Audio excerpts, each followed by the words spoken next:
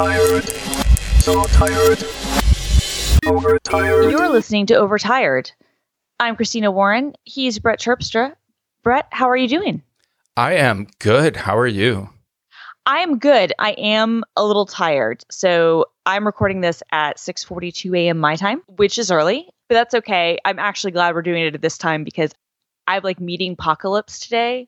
So I have a brief break from 10 a.m. to 11 a.m. But other than that, I'm basically booked from the time we do this podcast until 5 p.m.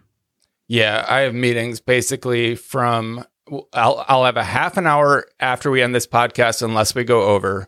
And then I have a block of it's only about 2.5 hours of meetings, but. Yeah, no. So I can't read what they're for, although it's cool stuff. So I have my therapist at 8 a.m. Then I have a meeting from 9:05 to 9:30. Then I have an hour and a half break. Then I have 11 to 11:40. Then 11:45 to 12:20. Then 12:30 to 1:10. Then 2 to 2:30. Then 3:05 to 3:45. Then 4 o'clock to 4:40. Who schedules a meeting from 3:05 to 3:45? They're doing this thing now, and it's actually a pretty good idea. I'm sure that you will see people probably attempt this now that you're in corporate life too. But there's apparently was some research done that if you start meetings 5 minutes later, then that's better for people or something. I don't know, dude. I'm not the management consultant person. I don't get paid the money to tell the people how to do this stuff. I don't care. But apparently, because you always wait 5 minutes for people to get on the meetings anyway, starting them at 3:05, starting them at the 5-minute mark, like gives people a break between meetings. I don't know. I don't know. But anyway, that's my meetings. I also just got back from Orange County because I was with my friend Juliet for 5 days, which was awesome. I got home at 10:30 last night. Anyway. So I want to come back to the scheduling conversation in a minute because I have a cool app to tell you about. But first, I want to tell you that I had a physical this week. Uh-huh. And I'm not dying. Hell yeah. I was super nervous going into it because my blood pressure has long been an issue, and it has been mentioned that if I don't fix my blood pressure, they'll take away my stimulant medication. And we know what happens when that happens. So I was very fearful. I went in, my blood pressure was like 120/84, which is fine. I don't know anything about blood pressure. I don't either, except mine is low. But they had no problem with it. It didn't even come up and everything. I'm a little overweight. But other than that, I'm seeing a nutritionist next week. Voluntarily, not because I'm diabetic or anything yet. But yeah, I'm feeling a great sense of relief after passing a physical. Nice. I'm very happy for you. That's awesome. I'm glad that you're not dying. A little overweight you can deal with. If they're happy with the blood pressure, that's good. Because you don't want to, like you said, you don't want to get rid of those. Stims. Yeah. No, I really don't. She says as she's like yawning, waiting for her stimulants to kick in. They always, so they've never like threatened to take them away, but there've occasionally been like rando ass doctors who I feel like just graduated from college who are like, your heart rate's a little fast. And I'm like, yeah. They're like, you should look at that. I'm like, yeah, I've been on stimulants for 17 years. Yeah. Yeah. I'm like, is it too fast? Well, no. And the one time it was too fast, and by that, it was resting. It was like 150 or 160. Jesus Christ. Are you serious? I'm dead serious. I went in for a heart thing and I wore a heart monitor for a few weeks and they monitored it. Yeah, but that had nothing to do with the stimulants. I wasn't even taking the stimulants when that happened, specifically because I was like, I hadn't even taken them that morning and it was like that much. And I was afraid I was going to have a heart attack at that point because my resting heart rate was that. So that had nothing to do with the stimulants. I did also have one time where it was resting that was like 140 or 145 and I was taking stimulants. That was bad too. That was more consistent and I was hard to walk upstairs. And it turned out I was in I was having like an instance of thyroid storm. It was a bizarre like one-off type of thing. Anyway. I got that. Like I don't think my heart rate has ever been that high. That sounds crazy high to me. Oh, no, it is crazy high. I mean, that one, the time when I couldn't, like when I was winded walking upstairs and I was like, why is this happening? This was about 15 years ago. And it was my gynecologist who figured it out, which pissed me off because, so hear me out. So she was great that she figured that out because she was like, something's not right. She was like, your heart rate is really high and I'm concerned. And she was in the exact same office as my endocrinologist, who I had just seen and who they hadn't really been taking me seriously, that something was wrong with like my endocrine system. And I went in and they were being shitty because it was like 4:00 in the afternoon. And we just walked into their office. We're like, hey, I just had like a gyno thing. And she said that I need to come see you because my heart rate is like ridiculous. And they were like dismissive of it. And then they did the test and then it was weird. You could see them freaking out. I was very exposed. I was like in the middle of the office and they were just like ripping my shirt off and like attaching all these nodes to my skin to test my heart rate and to give me like an EKG or whatever. That would be terrifying. I'm terrified for you. Yeah, I was, and I was like 23 years old, 22 years old. It was not fun. But yeah, when it happened 2 years ago, when it was a limited thing and I wasn't even stressing, but I got out of the shower and my Apple Watch was the thing that notified me that my heart rate was excessively high. Yeah, that's handy. So it is handy. So you're not dying. You just need to lose a little weight. You have good health insurance now. Yeah. Like, you had good health insurance before, but now you have like corporate health insurance. I have rich people good health insurance instead of poor people good health insurance. It's not as good. Like this HSA thing's going to kill me. The first couple months of filling my meds, it's going to cost me over $1,000 a month for the meds. Yeah, but then but then you fit your deductible and you're good for the rest of the year. Yeah, and I'll pay all of that out of the HSA account, so it's all fine. Except I think we talked about this last week because I have $6,000 in like a flex spending account, but I didn't ever get a card for that account, so I don't have access to that money, and I'm still waiting. It's all going to be fine. Anyway, it's all going to be fine. I will tell you this. Unless you're going to spend that $6,000, do not get a flex spending account when you redo your stuff in November, because I think that they made an exception for this year for some of the stuff, but usually it is a use it or lose it thing. Oh, no, this specifically carries over in full. Okay. But for FSAs, there are limitations on what you can use stuff for. So be careful with that. Like medications and things like that are fine, like contact lenses and dentistry. Whatever. The reason that I put $6,000 into it is because I'm getting 4 teeth pulled out, and we're taking next week off, and then again in July we'll be taking a week off because I'm having a large number of teeth removed from my mouth. And the plan when I was on poor people insurance was to get fitted for partials, which are false teeth, which like I was not emotionally prepared for. But now that I have dental coverage with Major Dental and a $6,000 spending account, I am hoping to get implants instead, which will be for me so much more emotionally easy to handle. Yeah, no, implants are going to be so much better than whatever the partials, which I'm guessing is that like a thing that you would wear, like you would put it underneath like your retainer thing? It like clips in or around your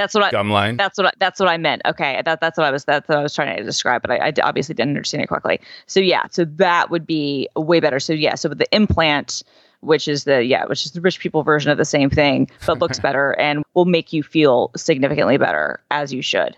Yeah, I have all these memories of my grandparents taking their teeth out at night and like putting them in like the fizzy water. Oh, yeah, me too. I'm not ready for that. No, I agree. No, especially since now you don't have to, which is, there are like a lot of pluses to being on your own and indie and paying for your own like premiums and all that. And then there's a lot of pluses of selling out. Yeah, I have. And you shouldn't, because Oh, and man, my job is going great. Like I'm busy now. Like for the first couple of weeks, I felt, this is maybe too easy. But now I'm busy. I got lots of stuff on my plate, but it's all stuff that's exciting. Everything from Jupyter notebooks to setting up Jekyll and GitHub repos and building style guides. And this is fun stuff. I'm having a blast. Good times.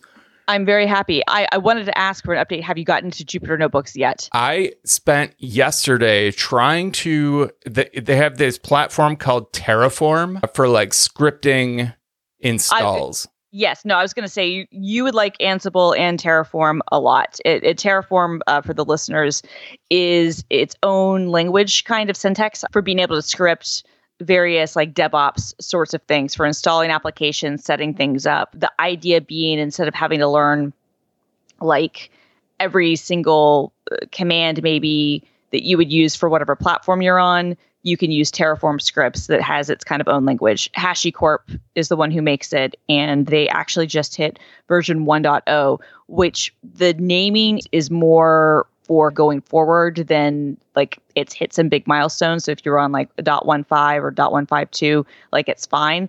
It's basically the same thing, but they just hit 1.0. So congrats to them. Sorry, didn't mean to interrupt you. Go on. No, that's okay. I spent almost 2 hours getting all of the environment variables and everything figured out so I could finally run the Terraform script. And when it finally ran, it told me that it can't compile on an ARM chip. So now I'm redoing the whole process in a cloud instance. Yes. And it's going to be fine. I have my own container. I'll run the whole thing there. But anyway, I have not gotten to the actual Jupyter Notebook part yet. Okay, you'll get there. One thing I'm also going to give you as a tip, and the ARM thing would still be an issue because they would need to update those scripts. And I'm sure that some people have done it, but for whatever you're using, it's not there yet. Visual Studio Code has a feature where you can use them on any service. Like it's obviously optimized for Azure, but you don't have to use Azure. You can even use local containers or your own local server or whatever.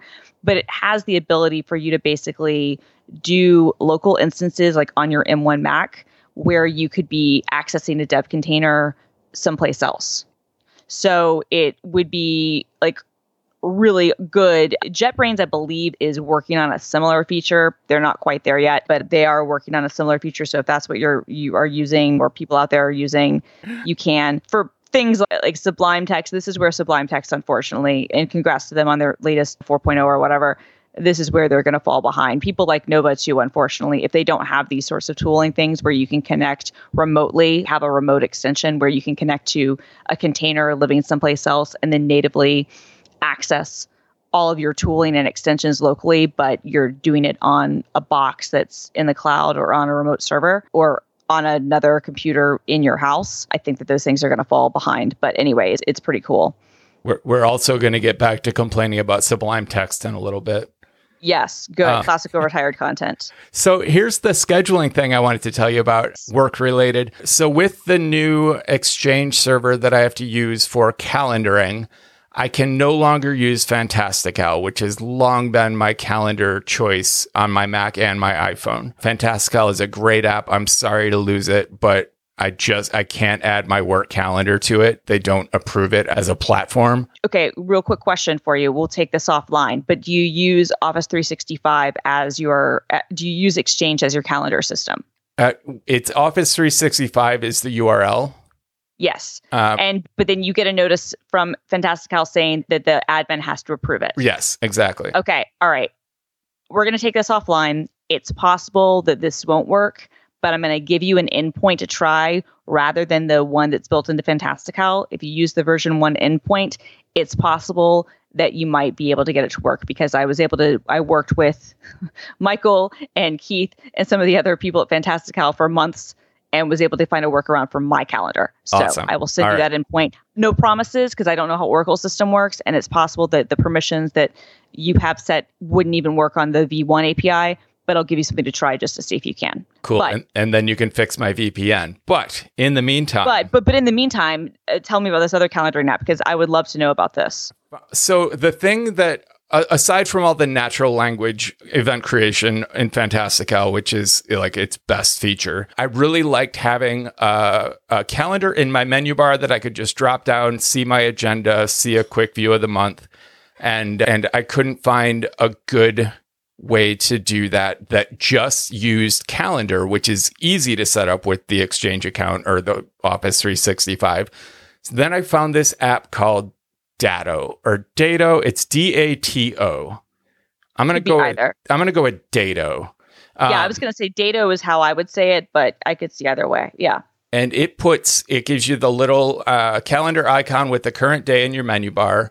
You drop it down. It has all of your meetings for the next 2 days, for today and tomorrow. It has like color coding for which calendar it's on. It's got the mini view of the month with up to 3 dots per day, which is useless when you have 20 meetings a day. And you can hover over any meeting in the list and with one click join a Zoom call. And it can put maybe 300 pixel wide text description of the next upcoming meeting in your menu bar. And you can just click that to join like a Zoom call. So it'll say sync up with your boss in 25 minutes. And then when it gets down to 1 minute, you just click it and it starts the Zoom call. It's perfect for filling the gap that Fantastical left for me. That's awesome. Yeah, because Fantastical has that same feature where it'll recognize like Google Meet or Zoom or Teams meetings in your menu bar. That's awesome. And so this one, and it works with your O365 account? Well, anything that I can set up through Calendar. Got it. Okay. And it doesn't have its, like, basically you set up all your accounts through Calendar and it just mirrors them. Okay. And I'm looking at this now. So this is the Mac app, $6.99. All right. I'm going to try this out and see, because I might pass this off to some of my coworkers, because I have some coworkers who have a hard time getting the Fantastical workaround to work because, well, and honestly, some of it is partially on their stuff. So this is from Sindre Sorhas, who, I was going to say his name sounded familiar. So he did the refined GitHub like browser extension, and he made an app called Lugo, which is similar to amphetamine to keep your Mac awake. So I knew I recognized his name. Lungo, wasn't it Lungo? Lungo, Lungo, yeah.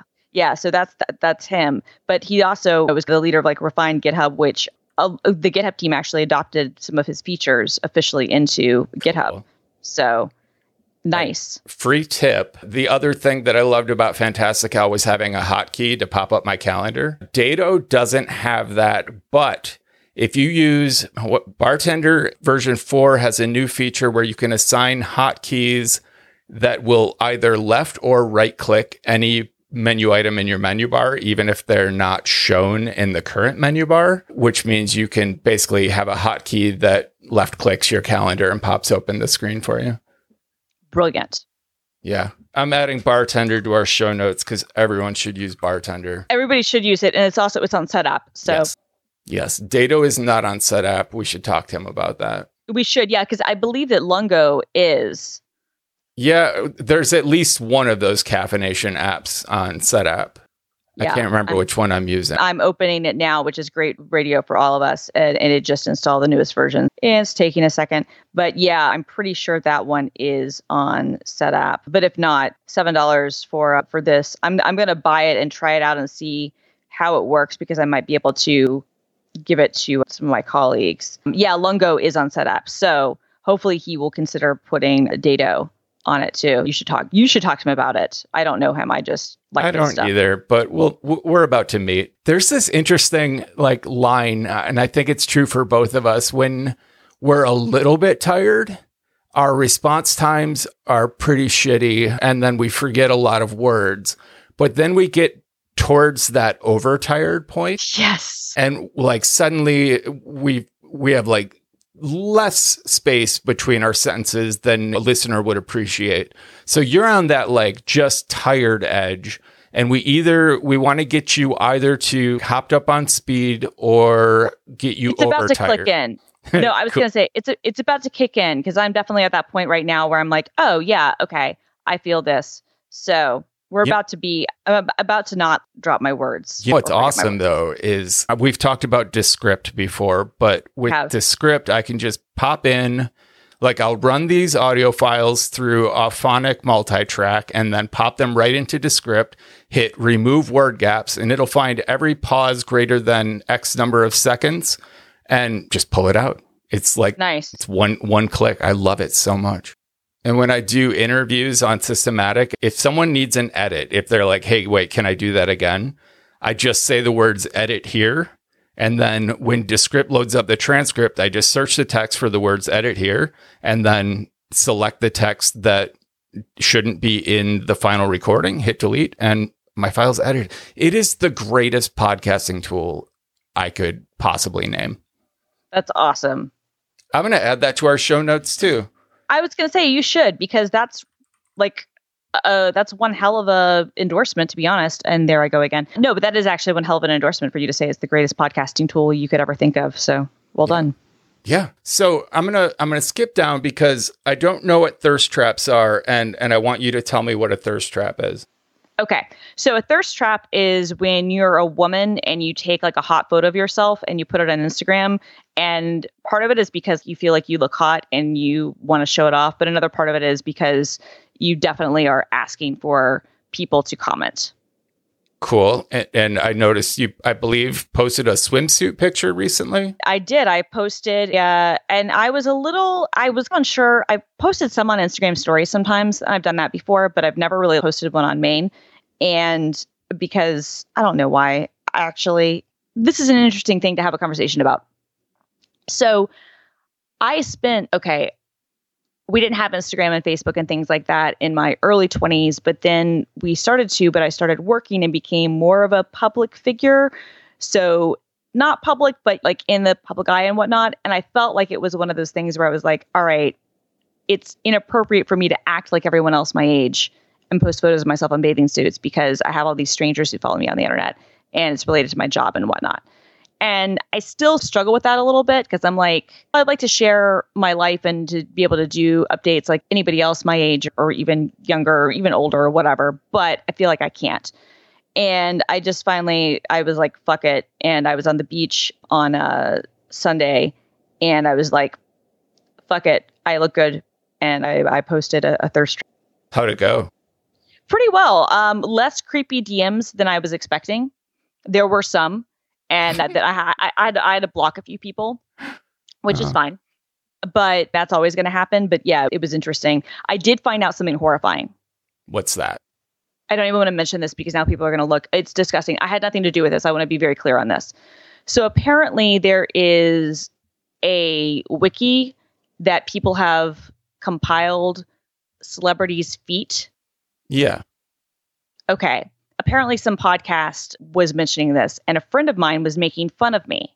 And he was like, oh, just wait until, because I posted some photo of something and you see my feet or whatever. And he was like, oh yeah, we'll just wait until that'll be on some sort of foot fetish website. And I DM'd him. I was like, yeah, that's never going to happen. I'm never putting my feet on a foot fetish website. And then he DM'd me and he was like, I was joking with you, but I checked. And yeah, your photos are on there. Yeah, I don't think people put their own feet on those websites. No, I didn't understand what he was saying. And yeah, someone has taken the time to go through my Instagram posts over the years. There was even one where I was like on an airplane and I wasn't even taking a photo of anything, but you could see my toe in the shot. Yeah.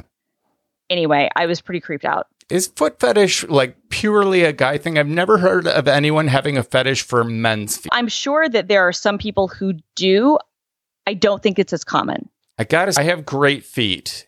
And if anyone wants photos of my feet for whatever purpose, I'm happy to share. I don't feel like that's too weird for like my own personality. Totally. I'm okay with it. Actually, take that back. I know some dude who has sold photos of his feet online. Now, I will say it was probably to other men. So I'm not sure like how that breakdown goes. And look, I don't want to kink shame. I'm sure there are some women who get off on it too. I'm not trying to kink shame. What I'm saying is I'm not super into the idea that someone has added me to this. Also, this is fine. I have 2.5 out of 5 stars. I have okay feet. That's actually probably, if we're being honest, more like kind than maybe it should be because I don't have great feet. I know I don't. My toes overlap in a weird way. Like my middle toe overlaps over my first and my second and my fourth toe. So it's like I can give the finger with my feet and they're not that attractive. I can be honest about that. I don't care. I don't get pedicures. They're not like all calloused or gross or whatever, but they're not great. I don't know. It was weird to find this. There was one where I took a photo of some sort of weird burn I had. I didn't even post this one. I don't even think I had it on Instagram. I think that I don't even know where it came from, to be completely honest with you. But I know the photo because I was like, I'm positive I didn't post this on Instagram. I might have posted it on Twitter or something and asked for some feedback on something because I had some major rash or some major like thing. And that was on there. So I'm like, I'm horrified if I'm being completely honest with you. So anyway. So with the net positive result from your last thirst trap, are you going to continue doing this? I don't know, maybe. Because I know this weird thing. A common refrain on this show has been my utter refusal to age and like me dealing with not wanting to age and whatnot. And there's a part of me that's pissed off that I've taken, my body is pretty banging right now. And I've taken like my hottest years and I don't have anything to show for it. So maybe. Yeah. Yeah. Side note. So my girlfriend, Elle, she works at Yarnology, which we've discussed previously. And it's like a fiber arts knitting store. And I guess that's obvious from the name, but she is running their Instagram, and she's a very detail oriented person who likes to fully understand things she gets into. So I have learned a lot about Instagram, how Instagram works, how the algorithms work, how to like time your posts for maximum interaction, and nice. Like more than I ever wanted to actually know about Instagram. But it has been fascinating to watch her. Like, she's not a social media person per se, but you give her the job of running social media, and she's gonna figure it out. She's gonna tackle it. I love that. She's gonna figure it out. She's gonna be like, yeah, I might not be somebody who this is my natural kind of thing that I'm doing, but you've given me a task, you've given me a challenge. Not only am I going to do it, I'm going to kill it, which is awesome. Yeah. So we have 2 sponsors today, and neither of them are actually, I can do a segue here. I can do this. Nice. Speaking of looking good. Awesome. Proper nutrition is a vital part of your health, both for your thirst trap appearance and just for your everyday feeling good. And there's no better way to fill nutrient gaps in your diet than with Ritual Essential Protein.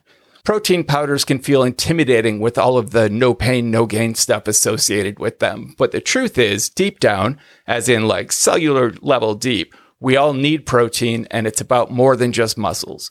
So Ritual's team of scientists reimagined protein from the ground up and from the inside out, from how it's made to who it's for. The result is a delicious plant-based protein offered in 3 premium formulations for distinct life stages and unique nutrient needs, all made with the same high standards approach and commitment to traceability that Ritual is known for. Whether you're doing reps or just more into dog walks, Ritual is introducing Essential Protein here to shake things up. As I've mentioned before, it's a ridiculous pun, but you shake it up. Now that I'm a corporate guy with a super busy meeting schedule, as previously discussed, taking the time to cook lunch has been rough. I've been using Ritual as a meal replacement, getting the protein so I don't feel hungry and the nutrition that would otherwise take some careful meal planning. And having used some meal replacements in the past, I can tell you that Essential Protein actually tastes good. Like, not just in comparison to others, like it's actually, I look forward to drinking it. Did you get a chance to try it, Christina? I did. And right before I left, I was home for 24 hours and then I left and I was able to try it. And I'm not into those things, but it was shockingly like I was able to drink it. I find it delicious and Christina finds it palatable. So No, I actually found it like drinkable, but that's actually a good thing. You have to understand, like I tried, what was the Soylent? Yes. Yeah. Usually when I try these sorts of things, I don't keep up with them because I'm like, I can't even choke this down. But no, it was quite tasty. I wouldn't say like my favorite taste in the world. Well, but it's not a milkshake. Palatable. No, it's not, but it's palatable. And for me, picky eater, you have to understand palate of a 5-year-old. That's actually a very high endorsement. So you want to know how they did it? How did they do it? They did it with no added sugar or sugar alcohols. And the trick is handcrafted vanilla flavor made from direct from farmer vanilla bean extract, sustainably harvested in Madagascar. That's the secret ingredient. And you can see this because of the visible supply chain, and you always know what's in their formulas, where the ingredients come from, and why they're included. Essential Protein comes in clean, plant-based formulas specifically created to support nutrient needs of different life stages like 18+, pregnancy and postpartum, and 50+. 20 grams of pea protein plus a complete amino acid profile made with essential choline to help fill common dietary gaps. Like all Ritual products, Essential Protein is soy-free, gluten-free, and formulated with non-GMO ingredients. So why not shake up your ritual? Try making something to make trying something new less scary. Ritual offers a money-back guarantee if you're not 100% in love. Plus, our listeners get 10% off during their first 3 months. Just visit ritual.com/overtired to add Essential Protein today. That's ritual.com/overtired. Fantastic. Fan-fucking-tastic. Our other sponsor today is Text Expander, and it's a short read, but we'll save it because Text Expanders, we should have I could have segued into that while we were talking about apps. I was going to say you could have segued into that. Also, you could talk about that with, there might have been another opportunity. We'll find one though, because I want to talk to you about cable management because I see on here that I see something that you broke something.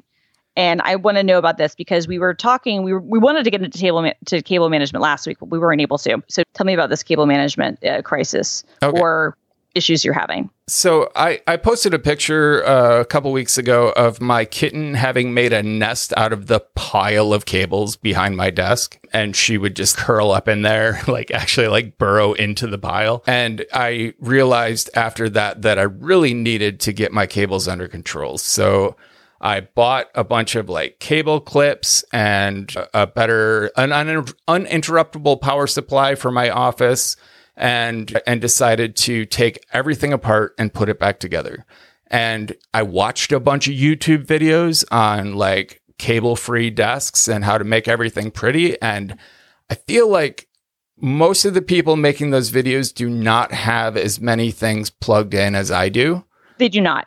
Because I've had the same problem, and my office is a total disaster right now, and that's going to be an ongoing summer project. But when I've at my desk at work, at the office, when I could actually go into one, I often had that thing because I would try to make my cables look really nice, and then I'm I have so many things plugged in. Yeah. So go on. So talk to me about this. So at this point, I have everything has the right length of cable. I bought some longer cables. I bought some shorter cables.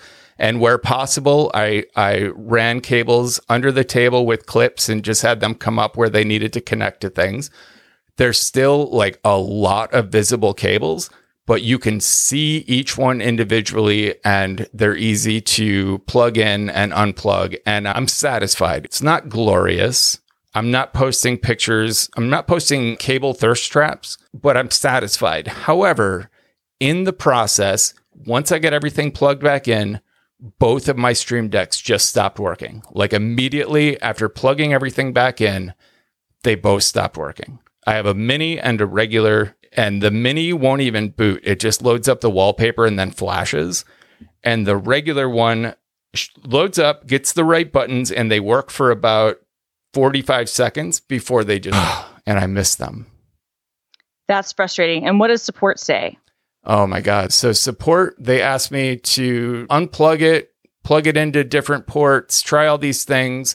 And then they have this package that takes all the debug info and sends it straight to Elgato for you. And I did all of this and I went through a ridiculous number of steps, and they came back this week and they're like, we analyzed the reports and here's what we need you to do. And they gave me the exact same list of things to do and asked me questions that I had clearly you can see my responses in the chain of this support ticket. You can see that I've already answered what brand USB port is it plugged into and what type of computer and what version of the Stream Deck software, all of this. And basically I snoozed that email because I'm tempted to just give up on support at this point and find another alternative. But I feel like, at least with the Mini, it clearly doesn't boot. I've plugged it into 3 different machines.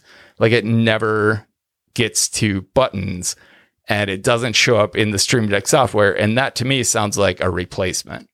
I would agree with that. And I think that I'm bothered that they're just telling you, turn it off, turn it on again, plug it into other things. Yeah. So yeah, I would. Yeah. And if you can't even get it to come on, then that does seem like that's going to be something that they would need to replace. Yes, I agree. We'll see what happens. I'm not going to just buy more of them. No. I would like some satisfaction from Elgato customer service. Yeah, no, I agree. And not for nothing, Elgato, I've spent like hundreds and hundreds of dollars on their stuff over the last year because they make all the good streaming stuff. So I bought a Stream Deck XL. I have the Camlink 4K. I have the HD, like the S60 Plus or whatever it is, one of their streaming capture devices or whatever. I have a green screen. I have 3 key lights. I have a monopod. Like I have all kinds of stuff from them. And I really hope they come through, because if they don't, then that is going to be really disappointing, because I would like to spend more money with them because they're not the cheapest at all. They charge a premium. The HD60 S Plus, that's the one I have. And it's interesting because they were a Mac company and they've long ago foregone that. They sold to Elgato, or sold to Corsair rather. But like we remember them back in the ITV days, right? Like I used to know those guys because they were based in Europe and they're really good people. And I know that they still have good people, but it's a different sort of thing. And I get it. But it's one of those things where I really hope they come through, because it's disappointing if they didn't, if they don't. Do you remember the H.264 encoder? Like it was like a dongle you plugged into. It was a USB dongle port, and it would offload H.264 encoding. Back when computers were slow enough to need offloading of H.264 encoding. No, that was where they made their whole thing, was that they would buy these Hauppauge and other like OEM kind of they would rebadge these other sort of encoder things or over the air TV things or whatever. But then they had Mac software and they had a really nice interface. And they were early into the Twitch game. So when Justin TV pivoted from being live streaming like normal people stuff to video games, because that's what everyone was doing, and they renamed themselves Twitch, Elgato, because of their software, became like one of the bigger players in that. And then Twitch obviously blew up and Amazon bought them for $1 billion or whatever. And it was just this weird thing. As an outsider, I would watch like more and more people use this like obscure tiny company that like I used to have conversations with. But yes, I do remember the H.264 encoder because I believe I had one. Yeah, me too. Yeah, back in the 2AUD days when we were publishing video interviews and everything, I was encoding them with, I don't remember what the name of the product was. Maybe it was something as ridiculous as H.264 encoder, but... Yeah, I can't remember the name of it now, but I remember using that too, because the 2AUD and Download Squad days, because we needed that, because it was like, okay, my computer's not powerful enough to do this. I need to offload it. And we're on the floor of Macworld, and we need to get this video up. Exactly. We literally have to get this up. We're on the floor. Our computers are not powerful enough that there weren't software or hardware side encoders built into them yet. Yeah, so funny. It's so funny how much that stuff has changed. But it's also funny that even back then, like those devices weren't that expensive. And that was a really clever way of figuring out, okay, we can just offload this sort of thing with it. So Macworld story. We were staying, I think, at the Mosser, and it was like Mike Rose and Mike Schramm and Victor and me, and maybe you were there. But I had my own hotel room, and I had spent the evening holed up in my hotel room, as I am wont to do. And in the morning, we were sitting in the lobby, and Mike asked for something. I needed to show him something. And I flipped open my computer for the first time since being alone in my hotel room. And it was like full screen porn. And I like real quick, I'm like, Command Q. And I tried to play it off like nothing happened. Mike was kind enough. He didn't say a word. But it was definitely a weird moment for me. I've never been so busted on that before. Oh my God. It happens to everyone at some point. I've never had porn play, but I've definitely had like photos that I took or other things like that people have accidentally seen. And that's definitely one of those. We've all had those moments. And I've definitely seen people accidentally pull up their porn. So the good thing is post a screenshot where you can see the tabs in the background of the browser. Yes. Yeah. Oh my God. So because of what I used to do, which would be to look for those things, to find those sorts of because those things would go viral or whatever. I'm always incredibly careful of whatever tabs I have open. Even if it's something innocuous, I'm just like, I don't want people to see that I have this website open. Even if it's nothing bad, I'm just like, nope, not doing it. Like, because actually that's a good segue. That's how I got into that's how I pissed off Kanye West. Okay, explain. Okay, so this was before we realized he was like unmedicated bipolar. And when he was doing these tweeting rampages, and they were fun at the time, like this is like finger into booty bitch, which is what Amber Rose said to him when he went off on Amber Rose. And then she was like, finger into booty bitch, talking about him, which look, we all have our things. That's actually a very common one. So not a big deal.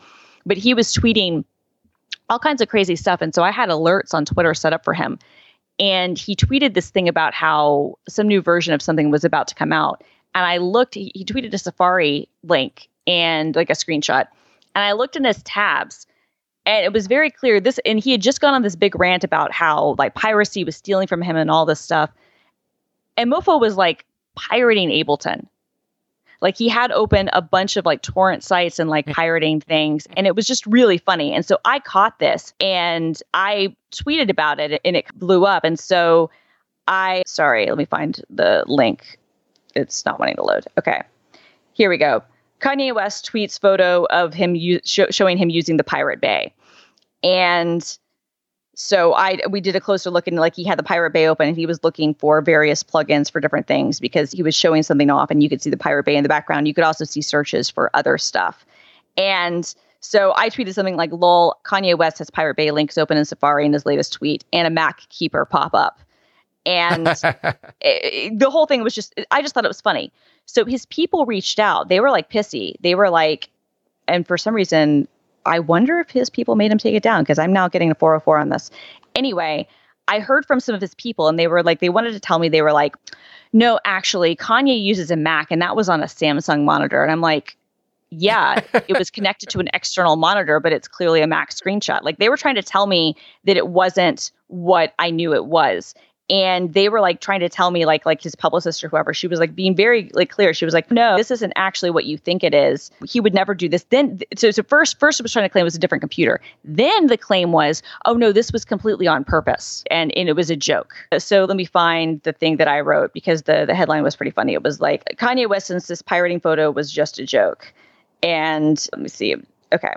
Kanye West doesn't pirate you guys. It was all just a joke. On Tuesday night, West tweeted a photo of his computer running Safari with a tab open to a Sufjan Stevens video on YouTube. But eagle-eyed viewers noticed that among the open tabs, was the pirate website, the Pirate Bay. But now a source close to Kanye West tells Mashable that the photo that set off the entire controversy was actually a joke. Kanye was just trolling us, obviously. And I put a Jennifer Lawrence GIF there. He says, the source says that the West thought it would be funny to have Pirate Bay links appear in the photo since he is very aware that The Life of Pablo has been illegally downloaded more than 500,000 times.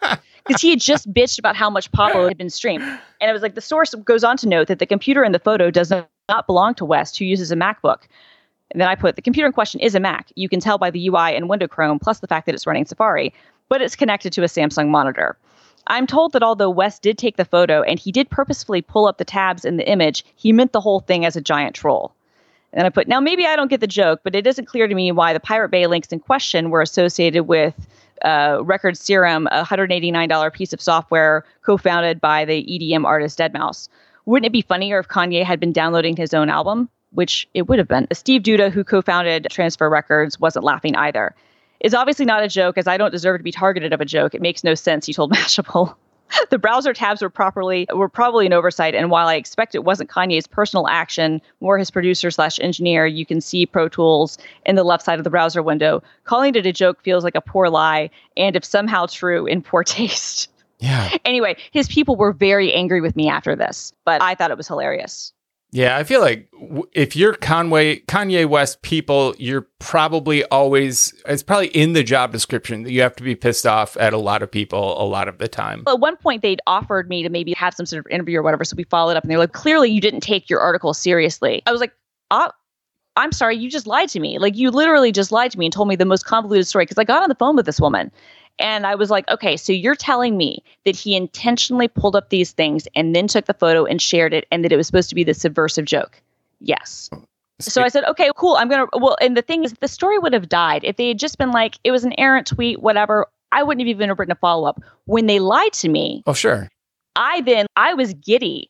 I burst into Jim Roberts' office and I was like, Jim, Kanye's people just came up with the most convoluted lie. And now our story because I was the one who noticed it first and I was the one that made it become like a trending topic. I was like, now we get like another 6 hours out of this. It was great.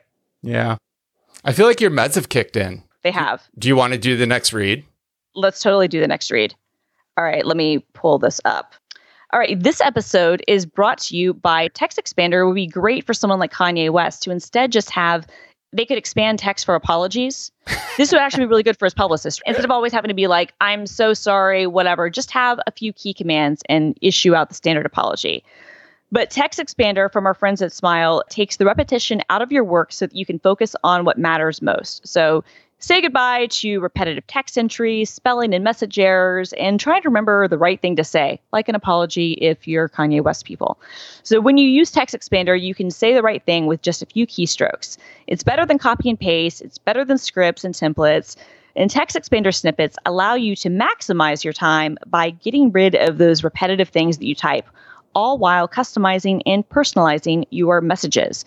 Now, I use Text Expander, I don't even know how many times a day, but I use it a ton. What about you, Brett? Constantly. And like the other day, it crashed. And that's probably not the best thing to say in a read, but my computer's been wonky lately anyway. And I missed it almost immediately. I found it gone within 5 minutes of it not functioning.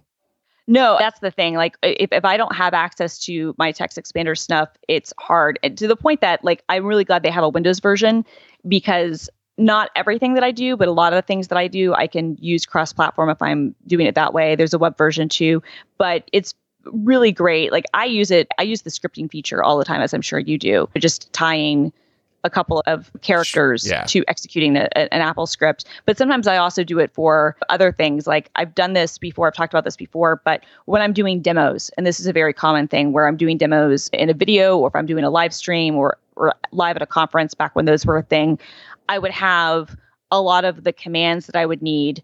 Instead of having to use something like Terraform or memorize the different things, like I would just have that committed to a few Text Expander keystrokes so that I could do that more quickly without having to like worry about mistyping, which is just fantastic. Text Expander can be used on any platform, in any app, anywhere you type.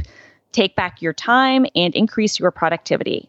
Now, Overtired listeners get a 20% off discount off their first year, which is awesome, by visiting textexpander.com/podcast. That's textexpander.com/podcast, and you'll get 20% off your first year.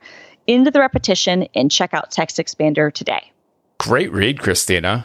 Thank you, Brett. I did want to mention one more app, since we're back to apps now. I love it. So it was pointed out to me that like I've gone through all of these XLR cough buttons, right? I'm on my third you keep setup. like buying them. Yes. And it was pointed out to me that if you use Loopback by Rogue Amoeba, you can just create a virtual device that just takes the input from your XLR interface and then goes into like the two inputs and don't put a monitor on it. And then that device becomes a USB device that an app like Shush can mute. And it works perfectly, except for Shush, which was previously my top choice for USB microphone muting, also mutes any other virtual devices in Loopback. So it would actually mute the other end of the call. The other person do. Okay. So Shush isn't going to work. Right. But you could create like your own other sort of thing with that. And I found this app called Microphone with a K, and it lets you specifically pick a USB device to mute.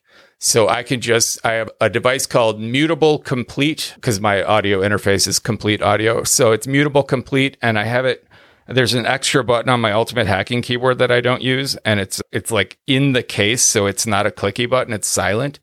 And I can press that and mute my microphone. The thing that Microphone, the app, lacks is a push to mute or a push to talk.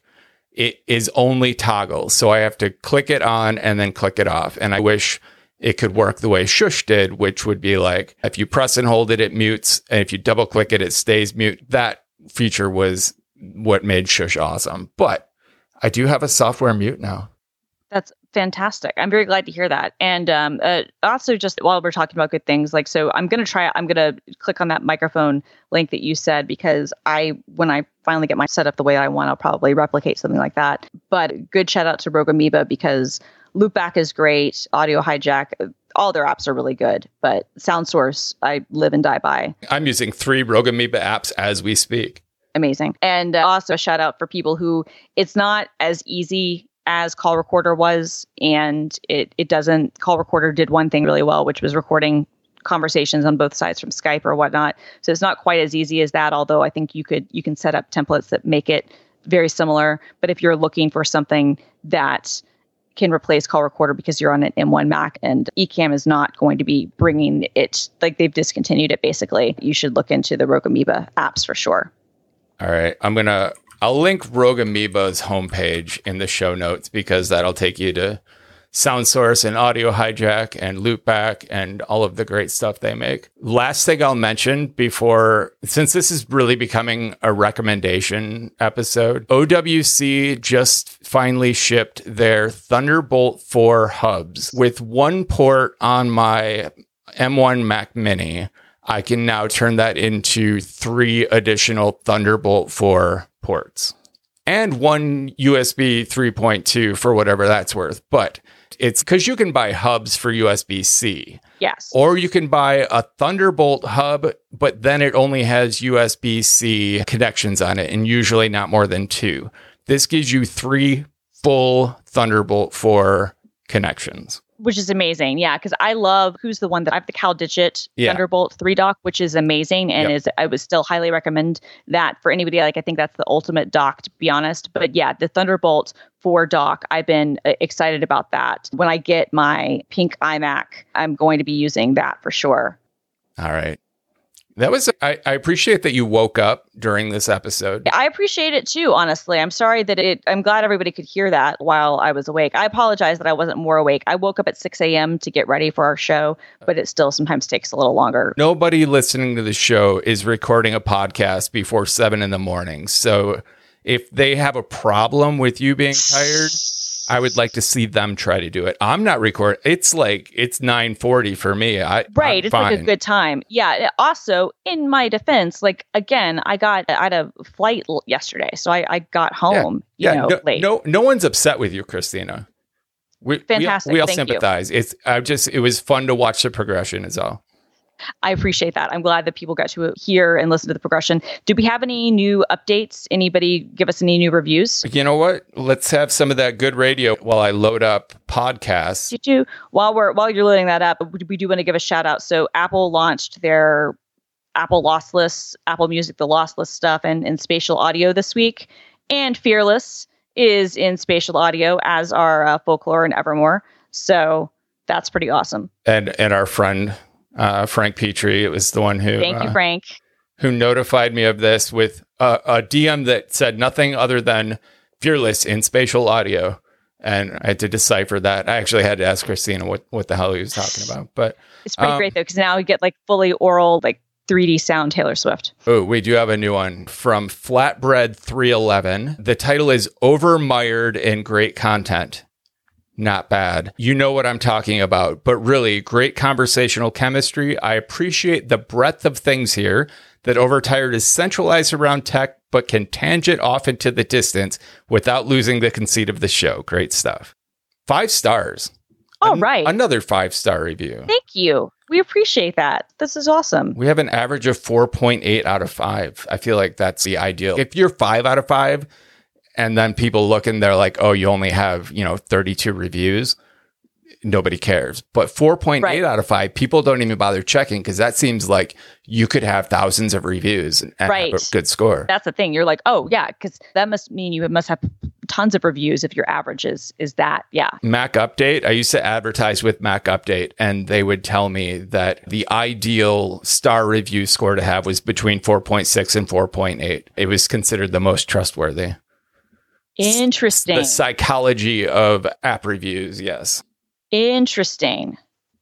Christina, now that you're fully awake, get some sleep. Thank you, Brett. You get some sleep too. Have a great rest of your day. Hope that your meetings are not too bad. I know you have some of them. I'm going to be gearing up for meeting apocalypse. Yeah, I hope the same for you. I hope you survive the meeting apocalypse. I will. Like you, I'm busy on stuff, which is good. A last minute project was dumped onto me, and which unfortunately I can't talk about. But when I am able to talk about it in a few weeks, it's going to be good. Awesome. All right. Get some sleep, Brett. Get some sleep, Christina. The system is going down now.